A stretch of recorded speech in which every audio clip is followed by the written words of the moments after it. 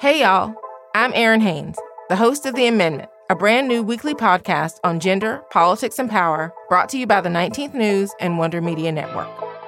You've probably heard the news that this election year, our democracy is at stake. On The Amendment, I'm breaking down what that actually means, specifically for the marginalized folks who depend on our democracy the most. This is a show that dives past the headlines and gets clear on the unfinished work of our democracy. Listen to The Amendment now, wherever you get your podcasts.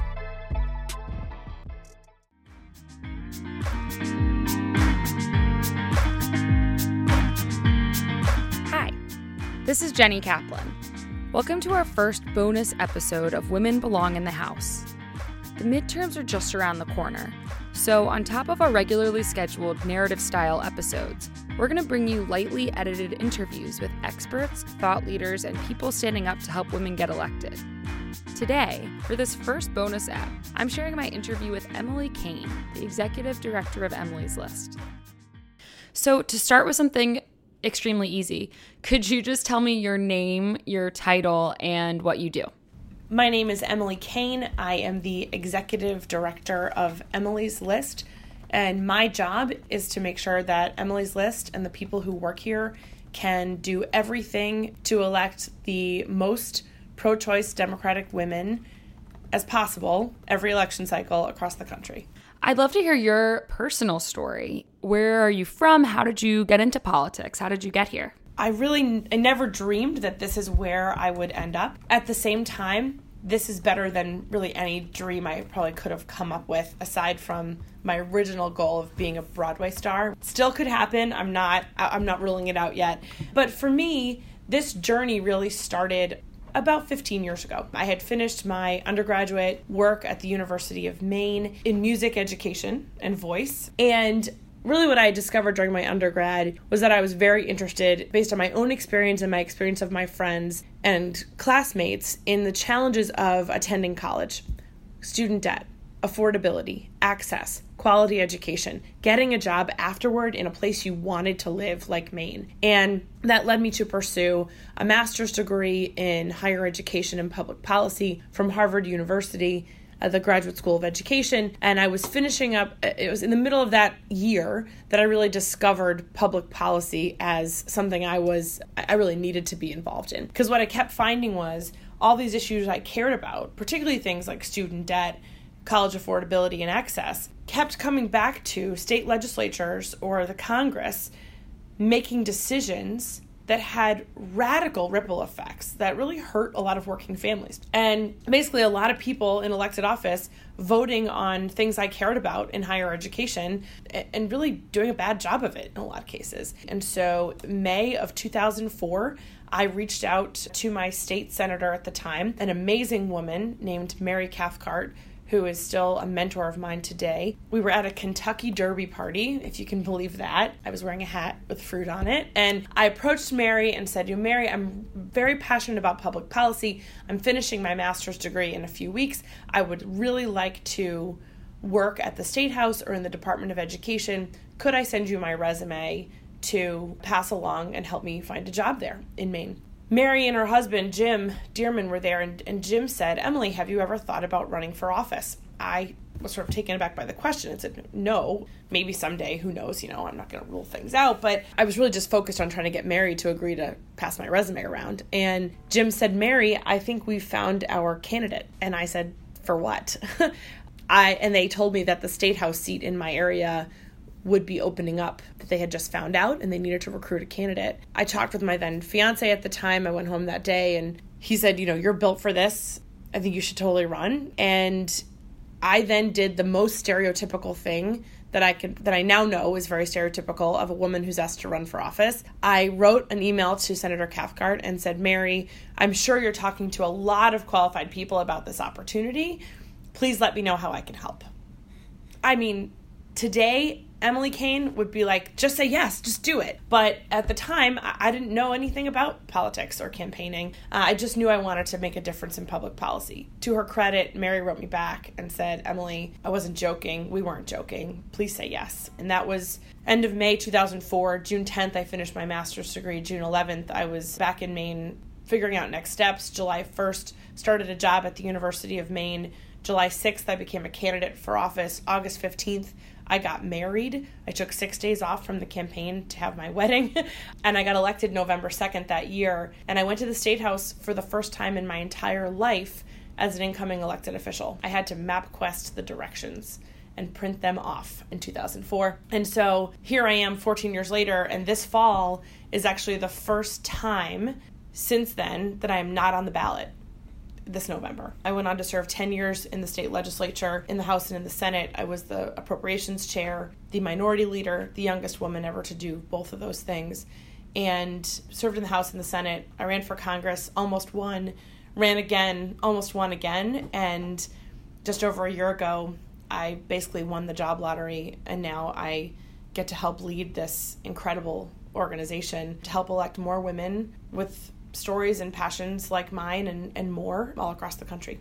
Wow. As someone who was a candidate so many times and from such a young age too, what are some of the things that you look back on and you think, oh wow, this is really part of the systemic thing that we're seeing, either about women having challenges while running or the attitude that is often shared by women who think about running? So for me, it comes in a lot of different forms. The fact that I was 24 years old and a woman, meant that my lens on the different obstacles or stereotypes that come with that are both based on my gender and also my age. During my entire 10 years in the legislature, there was not a session that went by where somebody wouldn't ask me whether or not I had finals coming up for my classes, or was I going to graduate from college soon. Even when I was chair of the budget committee for the state of Maine, I had people who, when I would be introduced, would say, "Oh, so you work for the committee?" I was like, "No, I actually chair the committee. That gavel it's my gavel. This is my committee room and this is my committee." And then certainly dealt with people asking me which office I worked in or who I was interning for. So age, I think I dealt with that pretty often. And I will say, what I found and learned, particularly when it came to ageism, is really what I would call it, was that people were generally not malicious. People were not trying to demean me and my role. They just honestly had never met a 24-year-old or a 26-year-old doing those kinds of things before. And I always looked at it as a teaching moment, as an opportunity to change their paradigm on what an elected official looks like. And I always got a quick apology and a sheepish grin and just complete embarrassment on the other side. And I always felt like in those moments, I was preventing another future young elected official from hopefully a similar moment, because I changed that person's perspective. But then on the gender front, when you knock on doors and you're a woman, particularly a young woman, they'll ask you, do you have a husband? And that carries with it its own set of assumptions about who a person might be married to, right, or not. Does your husband know what you're doing? Does your husband support you? What does your husband think about what you do? Do you have any children? Are you going to have children? When will you have children? When will you have time to have children and do this? I now sit in this position, and I give a pretty good pep talk, I think, to some of our candidates across the country who are accomplished women running for Congress, showing up at community forums next to male counterparts who also have children, who are getting questions like, well, who will take care of your children if you get elected to Congress? And they're not asking the guys those questions, right? And how to handle that with strength and a little bit of grace in those moments. There are always examples of people saying inappropriate things about the way you look, about the way you act. I'll never forget, there was one bill that I had about electing younger people to the state legislature and changing the age of eligibility, and people getting up and saying, well, these young people, they're just going to cry all the time, when things get hard. And I'm looking around at this group of people thinking, that is just outrageous and rude. When I got elected, there were about a quarter of the state legislature were women, and only 5 of us, men and women, were under the age of 35 in the state legislature in Maine. Today, it's a lot different. And I think for me, I'm so grateful for the experience that I had, the opportunity to lead, the opportunity to serve my community. It's second to none. And my goal is always to help change the stereotypes and assumptions that are made about young people and about women, so that hopefully next time somebody won't have to put up with those kinds of questions along the way. Totally. I'd love to hear more about Emily's List. Can you give me just sort of the founding story and what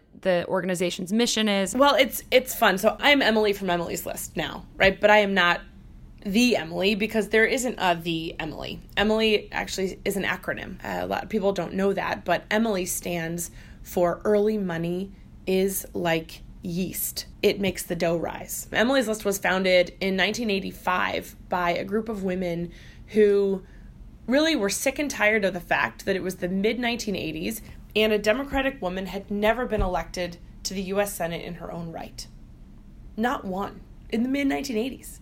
And this group of women got together, and what they really found from working with candidates, they were a bunch of women in the D.C. area for the most part, well-connected, smart, engaged, diverse group of women who said, hey, we need to make a change. What do we do about it? Well, the one way for a candidate to get taken seriously then, and quite frankly now still, is to show they can raise money. What they found then is that women who were amazing and ready to run, the sort of establishment, old boys network at the time in the Democratic Party and still today in the Republican Party too, they were basically written off before they started. Women can't raise money, you don't have that kind of network. There had been some specific cases in a Senate race, for example, in Missouri, a woman named Harriet Woods ran and almost won, and really they never took her seriously because they thought she couldn't raise money. And then she almost won, and no one had helped her. And so in 1986, Emily's List got behind Barbara Mikulski for the United States Senate. And that first group of women basically got out their Rolodexes, wrote letters to their friends, and asked them to give money in small dollars, amounts, whatever you can give, to help Barbara win. And in 1986, Barbara Mikulski was elected as the first pro-choice Democratic woman, or Democratic woman at all, elected to the Senate in her own right. And Emily's List was off and running. From the very beginning, to be eligible to earn our endorsement, you have to be a pro-choice Democratic woman. We, in the last 33 years, have elected 12 governors, 23 United States senators, 116 women to the U.S. House, and more than 800 state legislators. It's so important to have women sitting at these tables of power across our country, and Emily's List has played a significant role in changing the face of who sits at those tables. About 40% of the women we've elected have been women of color, and we continue to diversify our candidates, diversify the pipeline of women ready to run. Today, we are the largest we've ever been, with the largest number of endorsements we've ever made in an election cycle as we head into these midterm elections. We are working at an unprecedented pace to not only elect, but also train the next generation to help win these elections. In the last 33 years, we've spent most of our time recruiting women to run for office, literally going to their houses and sometimes begging them to run. And in 2016, we had the highest number of women ever at that time actually reach out to us to say they wanted to make a plan to run for office. It was 920 women who reached out to us, and we thought, wow, this is a big moment. With Hillary Clinton on the ticket for president, almost 1,000 women are reaching out to us to say they might want to run for office. This is huge. And then Donald Trump got elected, and Hillary Clinton lost, and the Republican Congress took over, and Republicans took over state houses around the country and started rolling back laws, attacking women and families, going after Planned Parenthood, and within 1 month of that election, more than 1,000 women had reached out to us to say they wanted to run for office. And as of today, that number is now more than 40,000 strong, representing women in all 50 states, women who are saying they want to make a plan to run for office. So 2018 is not just another year of the woman. This is not a wave of women running for office. This is a sea change moment for women in politics, and Emily's List is at the center of leading that to make sure it is lasting for generations to come. Wow, 40,000 women have reached out. 40,000.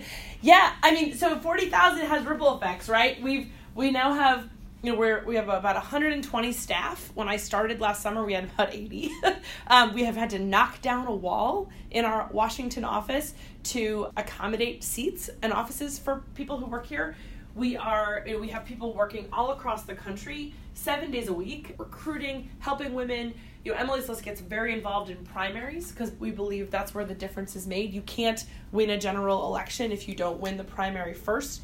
And so we have had about an 80% success rate in our primaries this year for Senate, governor, and Congress, and also state and local. And we're not stopping. Our plan and goal is to flip the U.S. House this fall with 23 pro-choice Democratic women, and then, or more, and hopefully a bunch of good men to go along with them. I'm just still catching up from that 40,000 number. 40,000's a lot. I mean, and I'll tell you, it started, we had on our website, it was sort of 4 or 5 clicks in, there was actually a page that was for signing up, because you might want to run for office to attend a training near you.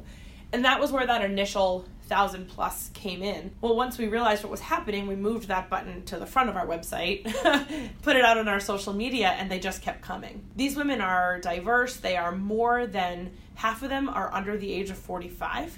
So that's why we know this is a generational shift as well, an opportunity. They want to make a plan to run. They see that this is an opportunity that cannot be missed. And we have expanded our operations. We have expanded our training. We've already trained more than 4,000 women in the last 18 months, really, 20 months, I guess, since we got into 2017. This doesn't operate in isolation, right? We had Donald Trump win, we had Hillary Clinton lose, we had bad things happen in the Congress, bad things happen in state houses, the Women's March, right? We have Me Too and Time's Up. We have Parkland dealing with hurricanes. We're dealing with Kavanaugh. We're dealing with daily tweets from the president that are in large part horrible for women and families, just horrible, period. Thankfully, women of America are saying, put me in, let me at it, let me help you with that problem, let's get it done. And one of the best ways they can do that is run for office, and we're ready to help.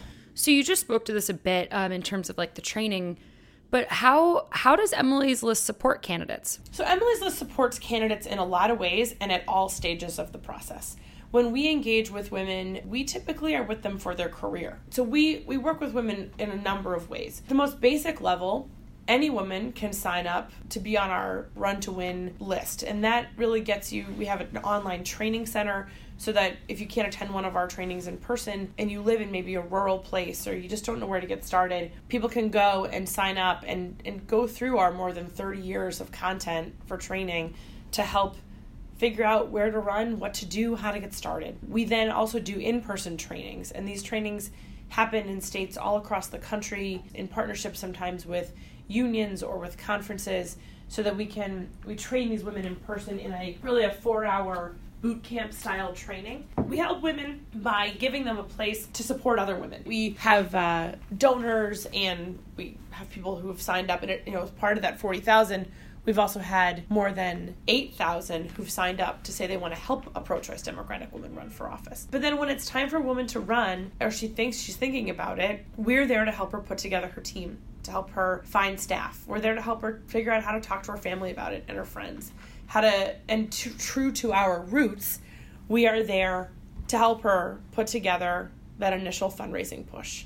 How to do call time, how to get your list together, how to Rolodex your friends and family, how to expand that list, how to earn endorsements. I recently was with one of our congressional candidates, a couple of them, Abby Finkenauer from Iowa and Lauren Underwood from Illinois. And both of them told stories about how when other national organizations or establishment groups would sort of write them off because they're young women, they're millennial women, Emily's List could get behind the doors that they couldn't get behind and open them up for them. We are full service. We do everything from take calls in the middle of the night when a candidate needs a pep talk to making sure we work with her staff and her team so that they are ready to go, help with getting endorsements. We are on the ground with them for everything from debate prep to their TV ads. And then we also have an independent expenditure arm here at Emily's List that every election cycle is investing millions of dollars in working to help make sure our women are the winners on election night. So how does the organization decide candidates to support, especially when you think about that fundraising arm? How do you pick which candidates to endorse? So an Emily's List endorsement, you are eligible for an Emily's List endorsement if you are a pro-choice Democratic woman. So that doesn't necessarily mean you will definitely get our endorsement. We do a lot of research and vetting on our candidates to make sure we feel confident putting our name on their race, because we want to make sure that the Emily's List endorsement means something and that they're running the kind of campaign that we feel comfortable recommending to our donors, which is important, right? Because if we're going to ask our more than 5 million members across the country to consider supporting a candidate, we want to make sure our candidate is in a position to use that support effectively and in a position that will help them be successful. So that's really what it takes. So we endorse in state and local and federal races, and we take every race on its own merits, because every race is different and every candidate is different, and the dynamics in every race are different. We do endorse in primaries. Sometimes there are multiple pro-choice Democratic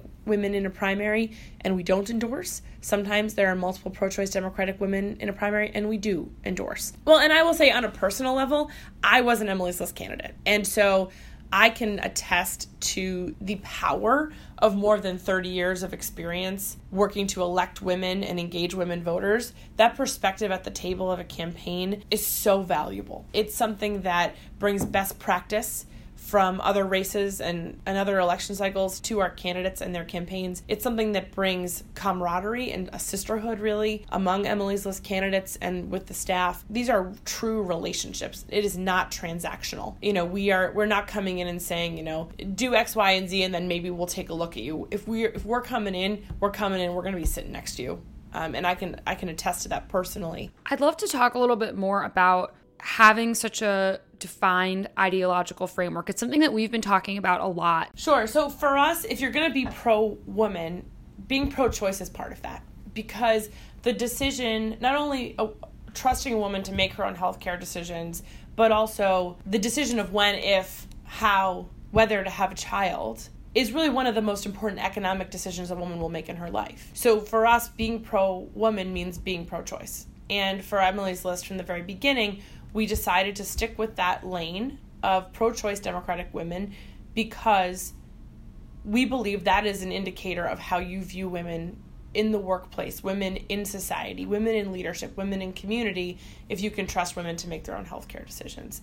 Especially right now, where we are in a place where we see it playing out on the airwaves with the Supreme Court hearings.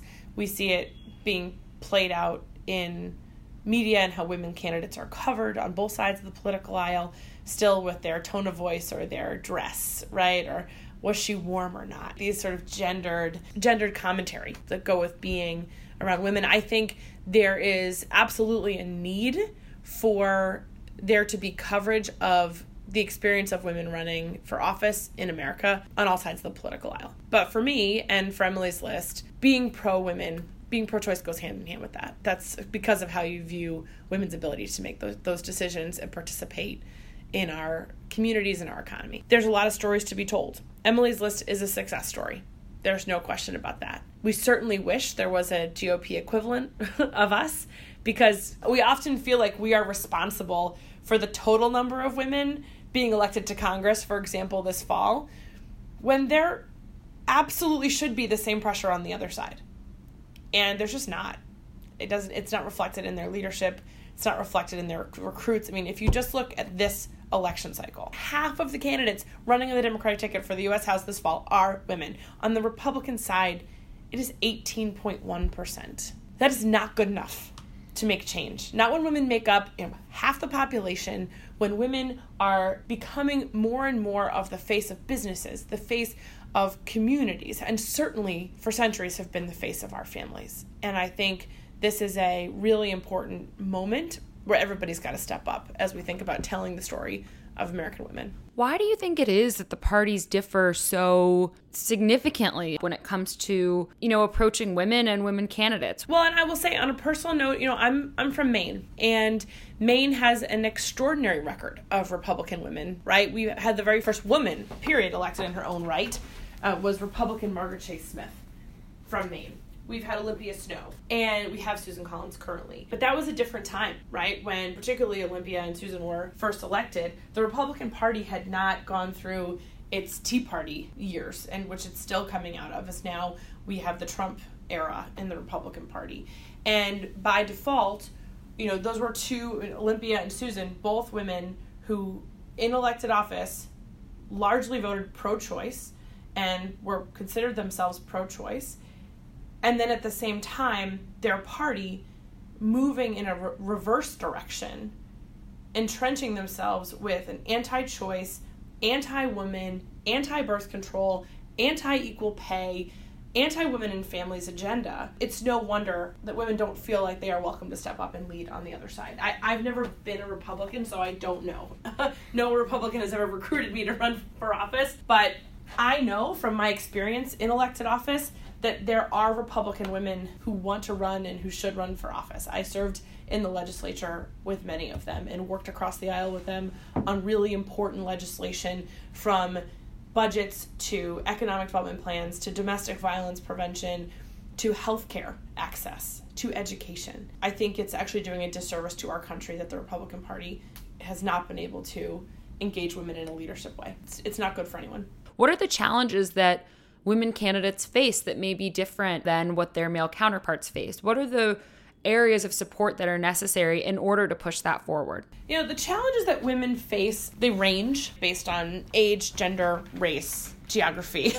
But in large part, it is just not seen as the norm, right, for a woman to run for office. And therefore, there's an adjustment that unless it's happened before where you live and it was successful, people feel like maybe that's not the best and highest purpose for their skills. You get better legislation that is more comprehensive, that better supports women and families across our country when you have women at those decision-making tables. So the outcomes bear out that this is a good idea. Any obstacles that are in place are much more embedded in society's stereotypical and historic view of women in their traditional roles, which is something that we still deal with all the time. And we see it in the way the media often struggles to cover women, the fact that all women are not the same, and having one woman at a table of power actually is not good enough, because one woman actually does not carry all of the stories for all women in all places at all times, despite, sometimes what people will say. When we think about the obstacles women face, where Emily's List has come in and where we still play really a huge and impactful role today is really some of that basic knowledge of how to run a campaign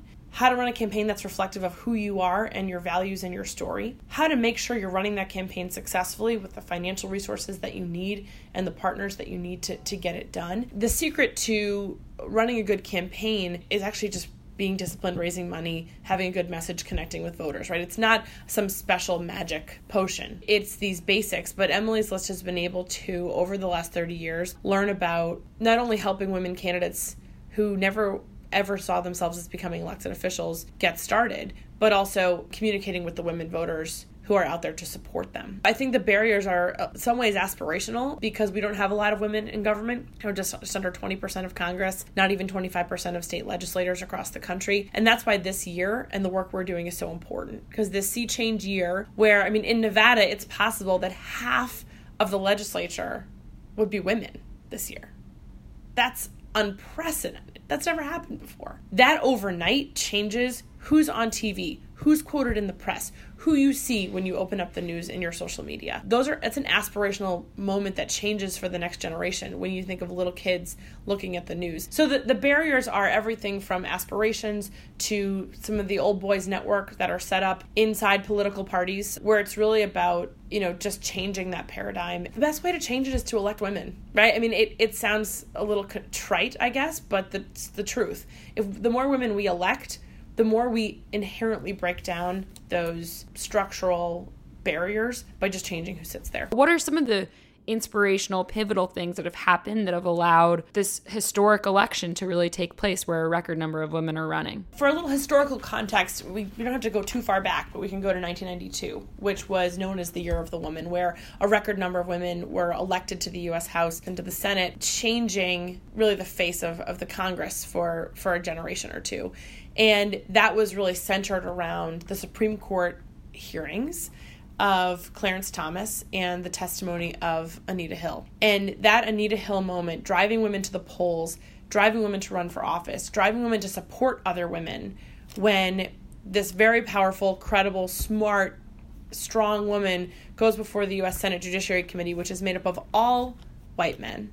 And that visual of that moment was transformative and really caused a lot of women to channel that frustration, that anger, that not seeing yourself represented or supported in your government into running for office. This is like that on steroids, because this isn't just one moment, right? This doesn't just start with Donald Trump getting elected. It's also Hillary Clinton losing, a woman who, by any measure, was ready to lead our nation. And then to see an all-male panel on healthcare, right? An all-white male panel on healthcare play out on television in the Congress. And we see state legislatures immediately, where Republicans had taken control, seeking to defund Planned Parenthood, to take away access to safe and legal abortion, to go after programs that help women and children, that support women in the economy, time and time again. And on the heels of that, we do have the Women's March, where hundreds of thousands of women marched in D.C. and all over the country in solidarity with one another. And then we saw the hurricanes happen, and we saw the terrible, pathetic response in large part of the federal government. We see the terrible language, racist language, happening around immigration. We have Parkland, we have Me Too, we have Time's Up. And at every single turn, at Emily's List, we saw more women signing up to run for office. The good news is that in 2017 and 2018, when women got frustrated, they didn't just march. They're not just calling their senators. They're not just writing letters and sending emails and organizing their friends in their communities. They're doing all of that and raising their hand to run for office. We've been some positive things along the way that have galvanized women. Certainly the Virginia elections in 2017, where we saw a record number of diverse women, elected to the Virginia Assembly. It's a positive story.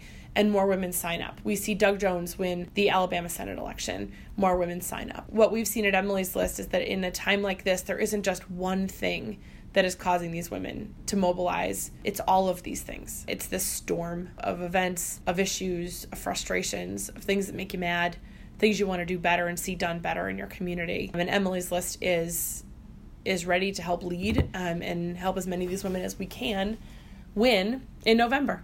And then next November, and then November after that, and the one after that, and many more to come. One of the things I hear the most is people will say, my friends and family will say, gosh, it must be really hard to work in Washington, D.C. right now. And I say no. I jump out of bed every day and basically run to work because I'm so excited about the women who are running. They are the antidote for what is ailing us right now. And it is how we will heal as a nation. It is how we will come together. It is how we will make things better. I'm very proud to be doing this work. Thank you for listening to this bonus episode of Women Belong in the House.